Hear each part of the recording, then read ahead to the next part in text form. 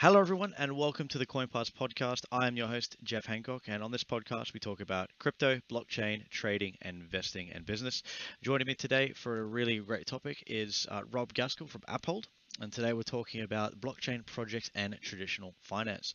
Uphold is an emerging technology and advisory company based in the UK with a focus assisting emerging technology firms expand their business through strategic management, investment groups seeking returns with emerging technology sectors, and corporates and institutions looking to utilize and implement new tech. Rob is a founder and partner of Uphold. He's an investor and an advisor in emerging technology with 28 years experience running and expanding financial organizations. He's a board member of the Blockchain Center in Lithuania and a board advisor for the wealth app Suprafin. And before setting up Uphold, Rob was a co-founder of 2030 and the president of the Pillar Project, as well as working with large independent multi-service family offices and also a specialist in asset management focused on the hedge fund industry. Rob, welcome to the CoinPass podcast. Great to have you. So much, Jeff. Pleased to be here. And I suppose, Rob, just reading through your kind of background, what you've done in the past, Uphold, 2030, Suprafin, and obviously all the projects you're working on right now.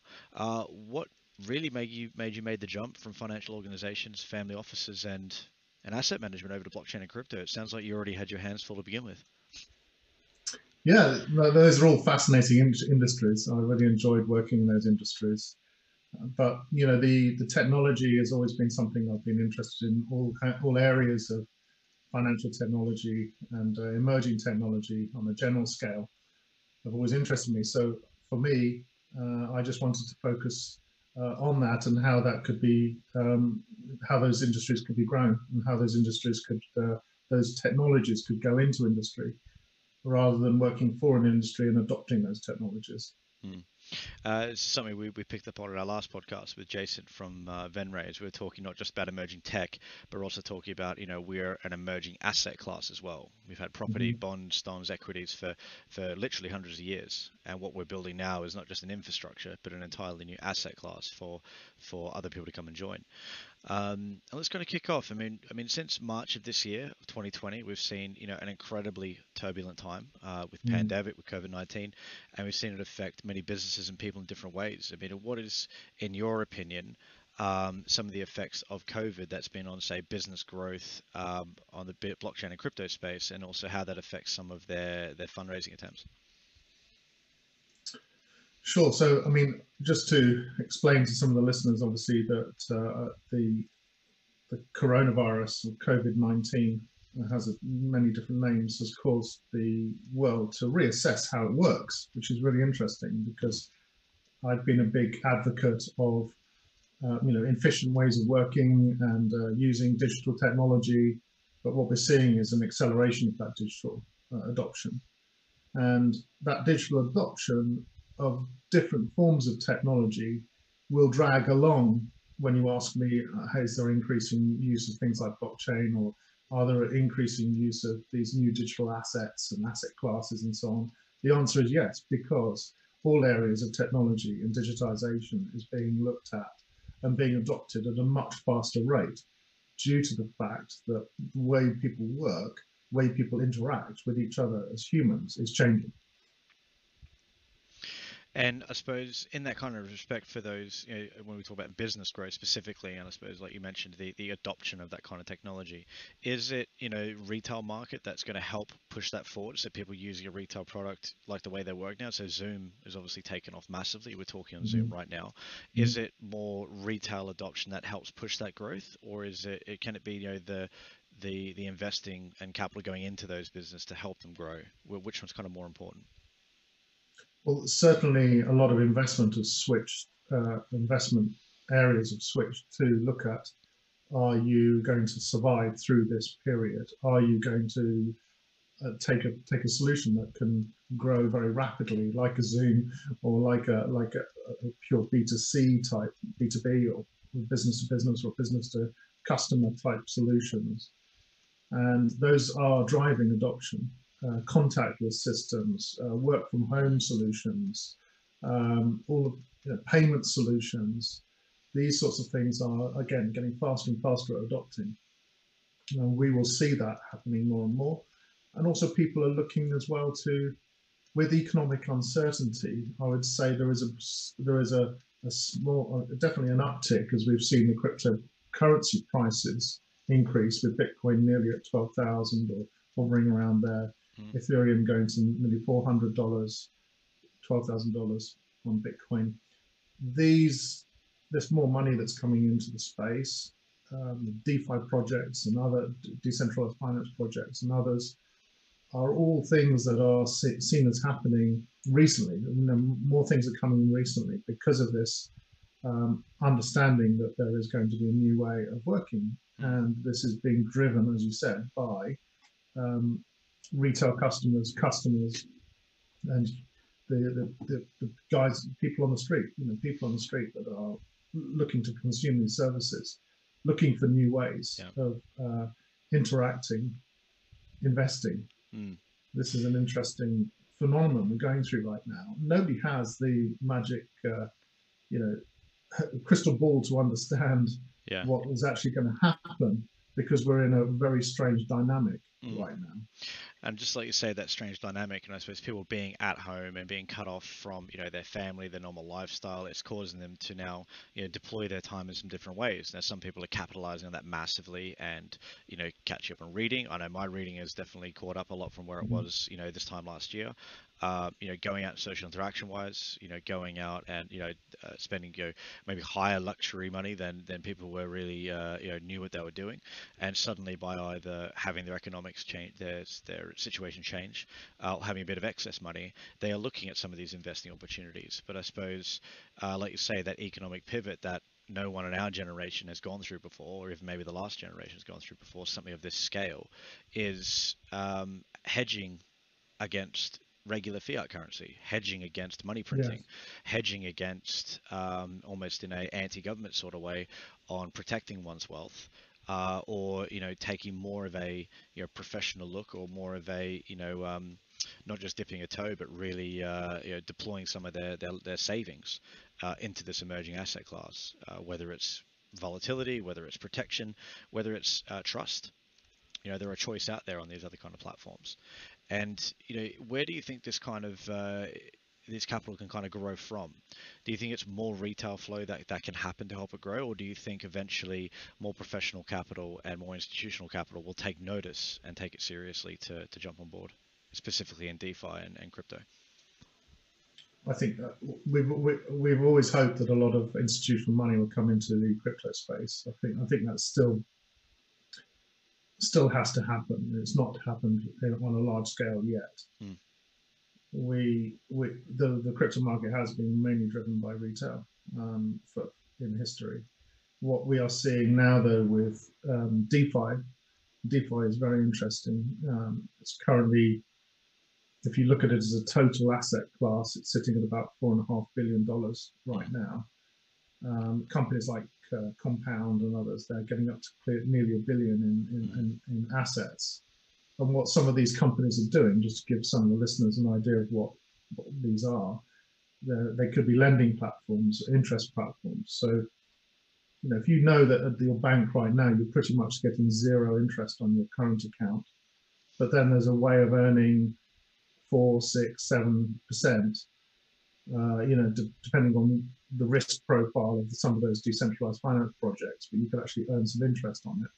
People are starting to look at that, and you're starting to see that because money has started to come into that space. And if you look at the general asset class and where it is, one of the big announcements we had recently is that banks in America, a lot of cryptocurrency is driven by American and Chinese markets, but America is a big driver of crypto. But American banks are now allowed to custody crypto assets. Yeah. And that was a big announcement, and you will see a big rush, like a gold rush to that.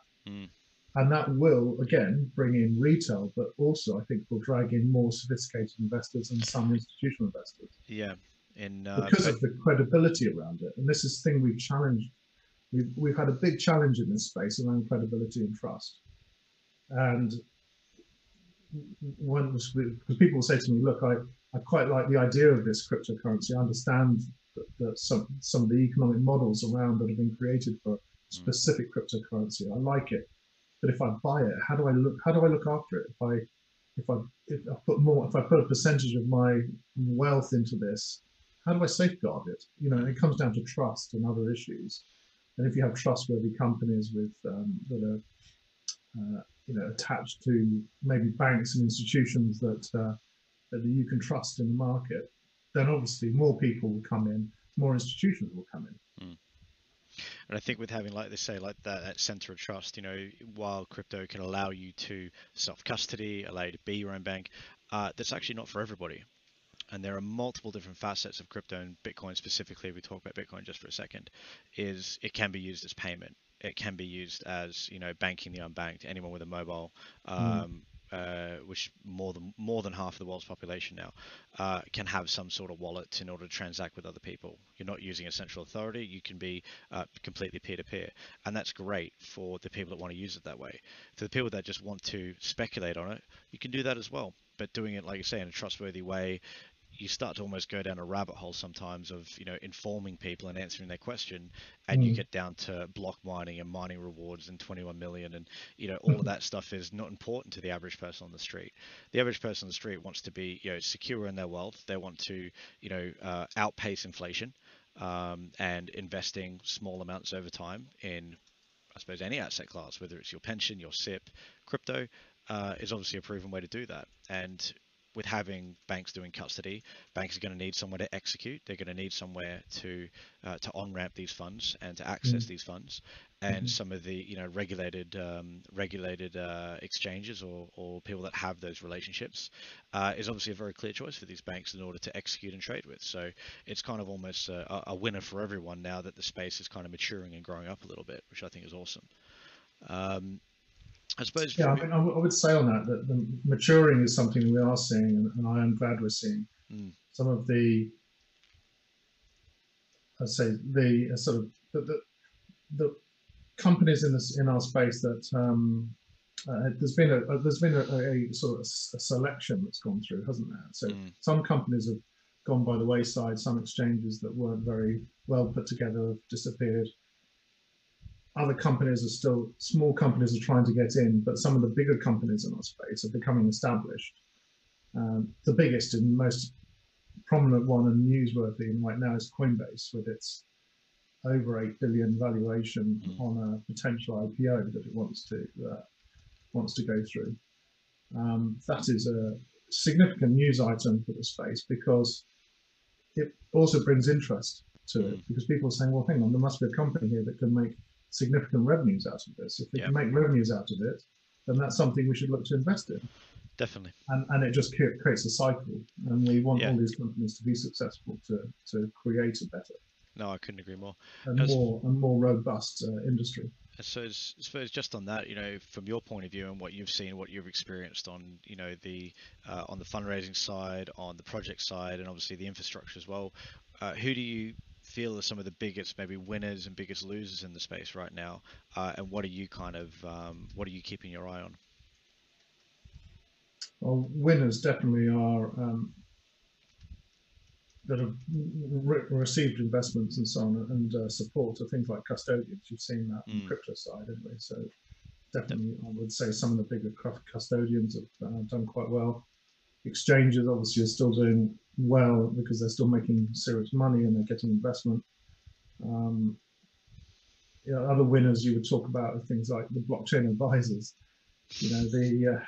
Because it's quite a complicated industry, there are a number of incumbent advisors, but also new advisory companies being set up that are doing quite well, specialists, because corporates are starting to embrace just the technology, not the cryptocurrency side so much, but just more the blockchain technology.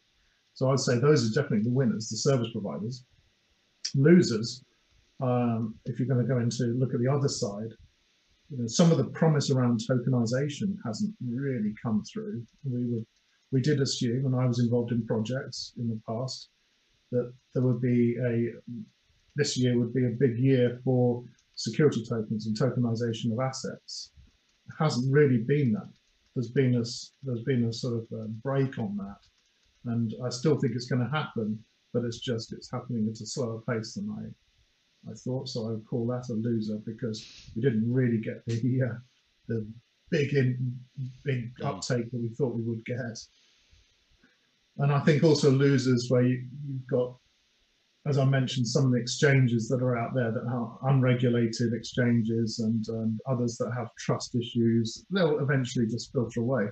The more the regulated, the better processes, the more trust you can have around the cryptocurrency space, the more adoption, the companies will get bigger. So those are the winners but the losers are the ones that don't follow that model. Right. Think that they need to sit outside of the government model or the banking model. They just struggle to really grow. Right. And what are you specifically kind of keeping your eye on at the moment? So Apple itself is looking at the clients it has are all clients that we think have got growth strategies. They all have customers. They all have the ability to make revenue from the industries. And certainly the 4 customers we have in the blockchain and cryptocurrency space are all, I see, on a growth curve. And so what we're looking for is any interesting companies that are making revenues, that are have a product in a space, in a niche, in an area of technology that we think is going to grow alongside the industry growing. So it's really interesting you just mentioned that around revenues, around growth. What do you think is the main problem for maybe a startup or someone in the space in their growth? Is it implementation of the tech, or do you feel it's the adoption of that said tech? Well, certainly if you build a technology that is a business to business technology, and we've got a couple of clients that have got business to business solutions, it can be very hard to implement. And one of the problems we've seen with the recent pandemic issue, with the slowdown in certain sectors of business, is the adoption of some of these technologies. If you have to work with a tech team in a large institution to implement your technology, I've heard anecdotally that there are some issues with that in terms of the speed of adoption because of coordination issues when teams are we're all working from home. This is a problem because it means you're not as fast to revenue as you were before. Mm. And it certainly is a challenge. I mean, if you're working with a big financial institution, say, and you've got a B2B product, the typical adoption times are 18 months to 2 years. It can take a long time. So you have to make sure you have the financial runway to be able to last that length of time to adopt these solutions. Right. So it can be quite a difficult journey to get companies to adopt blockchain technology or any type of emerging technology. Artificial intelligence is the same. Mm. But if you're going for a B2C, then you've got the challenge of getting your name out there and trust again with the community and customers, and building that community of support to use your platform, use your solution, use your service, and taking a considerable amount of time and effort to build up that customer base. You don't have the adoption necessarily issue that you would have with a B2B. Mm. So you almost get a bit of a chicken and egg there. You have to invest very, very quickly, have the finance to do that, break into your market and attain sales and attain name worthership. And obviously, like you say, build trust. While crypto can create a trustless layer between people to transact, there's always still this, am I really getting what I'm paying for? Which is obviously always a challenge. And in these times as well, with not having networking space, not having a stage literally to speak on, or be able to have that FaceTime with people, it becomes very, very difficult. And if we wanted to fast forward, maybe a year, 2 years from now, where we've come out at the back of the pandemic, there's good sentiment in the market, and there's better things happening around now. What are some of the predictions or some of the forecasts for maybe some of the businesses you're working with, the market in general, and maybe some regulatory advances? Where do you see the space being in sort of 2 years from now? In 2 years from now, we will certainly have regulatory certainty in most of the major markets. Right now, there is some element of uncertainty. Mm. It's becoming more certain, but there is some element of uncertainty. With that regulatory certainty, you will see some of the I'd say medium-sized players, and that might even include your company, Jeff, being one of the bigger players, because obviously they've adopted, companies like yours adopt those regulatory practices, which builds that trust and brings in some of the institutional support. We will only work with regulated companies. Mm. So my prediction, in 2 years' time, we'll certainly have more regulatory certainty, which will then bring in more institutional money and larger investors, and blockchain adoption will be on a much bigger scale than it is right now. You're right. What people will, or companies will, interact with this technology, they won't necessarily know it's blockchain behind. I don't think that's important. So in a way, I actually hope people stop talking about blockchain and just move on to better ways of working and for more efficient ways of working. Yeah. So in 2 years' time, maybe you'll hear blockchain less, but you'll hear this sort of concept behind of shared data, shared ledgers, shared permission systems and permissionless systems. Maybe you'll hear more about that in 2 years' time. But you will certainly see institutions with large-scale deployments and sharing information across blockchain solutions in 2 years' time. And that's a sentiment I share as well. I think as the tech develops, it's less about the buzzwords and more about either the user experience, how it works and how it improves, how it cuts out fat. We don't talk about, even text messaging anymore or SMS, because it's just I send a message to someone, and now that message has multiple formats, whether it's across an analog layer, which is still considered to be relatively secure, depending if you have the physical device, but anything digital layer that requires some authentication, some login, some 2FA, two form factor authentication, like a WhatsApp or other types of messages. We're not just sending a message anymore. We get to kind of choose which avenue we want to do, but it's still essentially a message. We don't talk about text messaging anymore. We don't talk about secure messaging anymore, because by default, most messaging is secure, which is a really good thing. And we'll talk less about blockchain, and we'll talk more about the experience that we get from it, or the interoperability between businesses and data and data usage. And at that point, it's going to probably more about security and probably more about quality of data. And that's right. That's where I'm hoping that we go.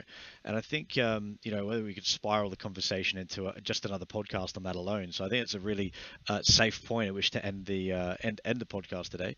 I want to thank Rob again for coming on and sharing his insight from your vast background and wealth of experience, and also what you're doing with your businesses now with Appold. I think is brilliant. Some really, really big names on there. I'm really looking forward to seeing some great things from all of them. No pressure. Just one last thing about kind of what you're doing in the space, and how people can get in touch with you, Rob. Sure. So the company is pretty easy to find on the web. It's appold.com. Connect with me through LinkedIn. Find me, Robert Gaskell at Appold. Pretty easy. My email, if you want to email me, is rob@appold.com. So pretty simple. Awesome. And to anyone that might be listening out there, if you run a fintech business or a startup, you're involved in crypto, and you'd like to be on the show one day, drop us an email, podcast@coinpass.com, tweet at us at coinpassglobal. Again, I want to thank my guest Rob for being on and sharing his time today. It's been a great experience. So thank you very much, Rob, and to all our listeners, stay safe out there, and we'll see you next week. Goodbye. All right, thanks.